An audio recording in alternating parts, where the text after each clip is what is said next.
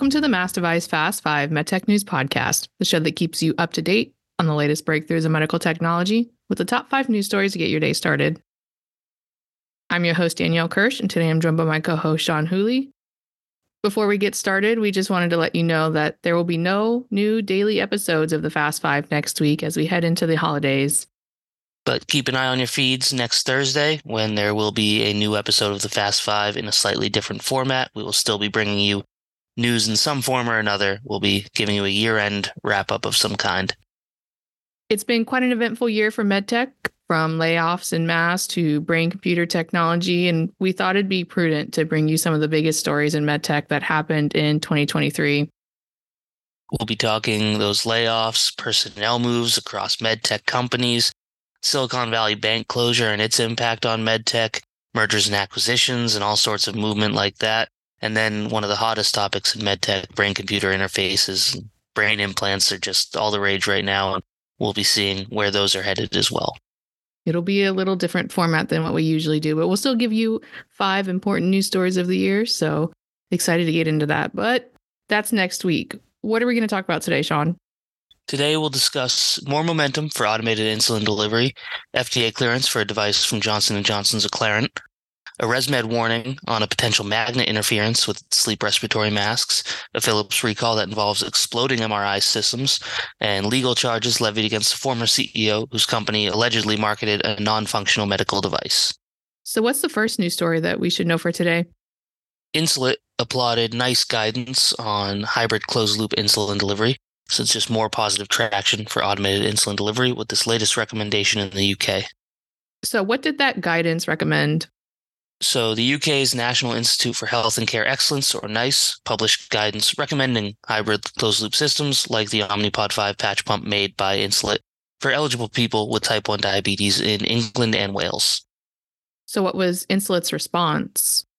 Well, in a LinkedIn post from the company's official account, Insulet commended the latest recommendation, saying companies delighted to see this hybrid closed-loop technology recommendation from NICE and is privileged to have been involved as the NHS, National Health Services of the UK, considers how to implement its 5-year plan. Insulet's Pathway program will help support the implementation every step of the way so even more people can access Omnipod 5. And why is this important to Insulet?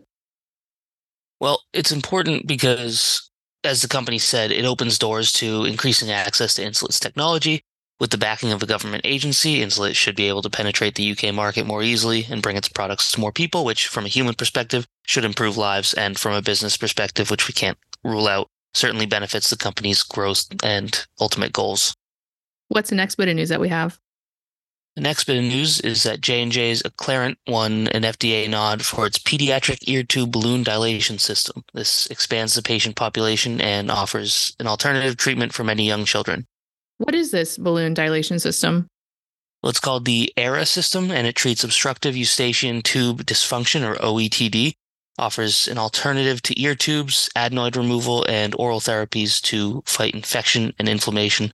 And on a personal note, as someone who has had both ear tubes and adenoid removal, I'm sure there's a large population of people who are looking for alternatives to that. What did the company specifically design it for, and what are some of its features? Acclarent specifically designed ERA for the eustachian tube anatomy, and it features the flexibility to reach the source of the problem in a minimally invasive way without an incision on the eardrum, which obviously minimally invasive is sort of all the rage right now, and to be able to leave without making a mark, if you will, is definitely an added bonus. And definitely in pediatrics, so parents don't have to worry about too much. But what are executives thinking about this new FDA nod? Jeff Hopkins, the president of Acclarent, called the regulatory nod a transformational moment for families and children with chronic ear issues, saying today's milestone is an example of how Acclarent collaborates with surgeons to pioneer innovation, driving better outcomes for patients with ear, nose, and throat conditions. And I will note, we spoke about this on the podcast recently, Acclarent is about to be bought by Integra Lifesciences, so it's interesting to see them still moving along with FDA clearances. It's quite impressive that business as usual while they head for an acquisition next year. And now we have some news from ResMed. Yeah, ResMed warned on updates to its masks with magnets. There's magnet interference with implants, which has been a big issue in medtech. We've seen it in respiratory devices as well before with Philips. What is ResMed warning about exactly?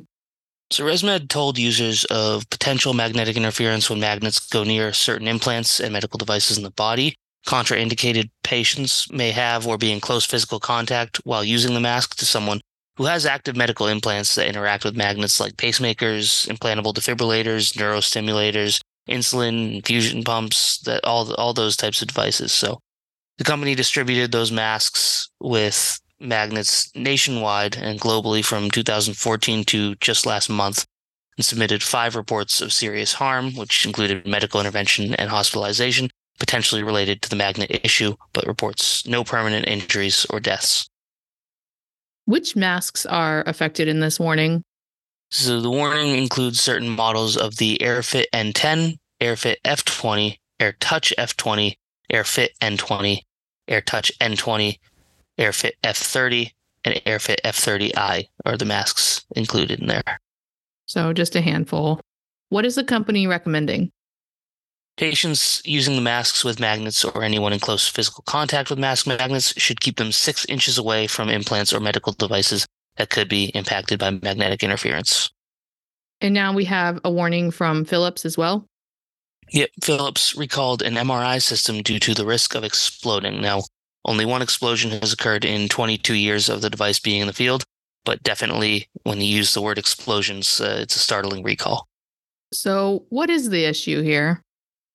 Philips recalled the MRI system due to a risk of explosion during a quench procedure. So the excessive pressure buildup of helium gas could cause this during a quench, which Philips said is not common.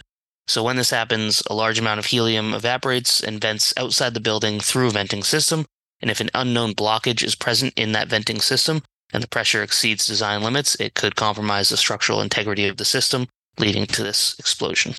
And what devices are affected, and what could using an affected system lead to? So it affects the Panorama 1.0T HFO magnetic resonance imaging or MRI system, of which there are 350 globally and 150 in the US. Using an affected system could lead to chemical exposure, lack of oxygen, tissue damage, and mechanical trauma caused by debris. Consequences from that may include brain injury, laceration, fracture, eye injury, bruises, and death. And it could also lead to system or property damage. What should customers do? Philips' urgent medical device correction notice told customers to immediately discontinue use of any impacted systems, and users should also not initiate a manual quench of the magnet in the system unless an emergency takes place. Customers should post a do not use notice on or near the impacted systems and circulate the warning to all users of the device to ensure that they're aware. Philips is planning to have a field service engineer visit all U.S. customers and inspect the system, and has already completed most of those inspections. They will perform corrective replacement or repair if necessary as well. And what's the last news story that we have for today?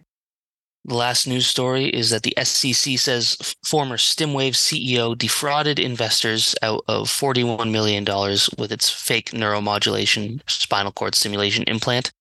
These types of stories are always so intriguing, and this one is no different. Quite an incredible story about what effectively was a dummy medical device. So what exactly was the SEC alleging?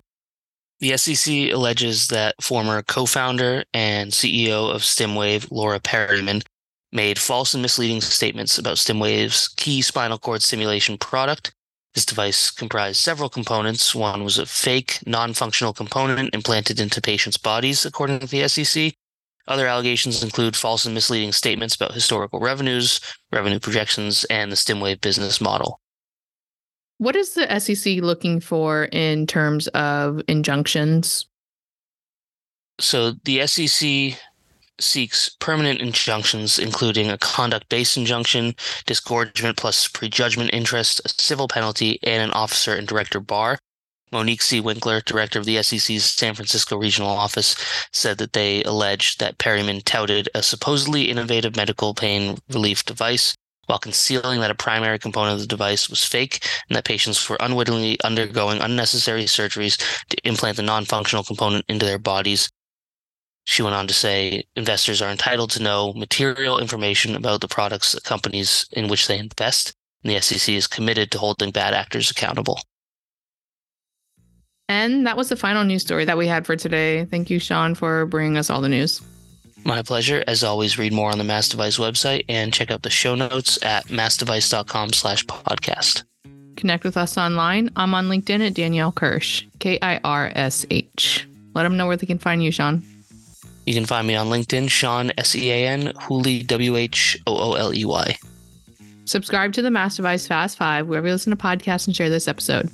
Join us next Thursday for another episode of the MassDevice Fast Five. Thank you for listening.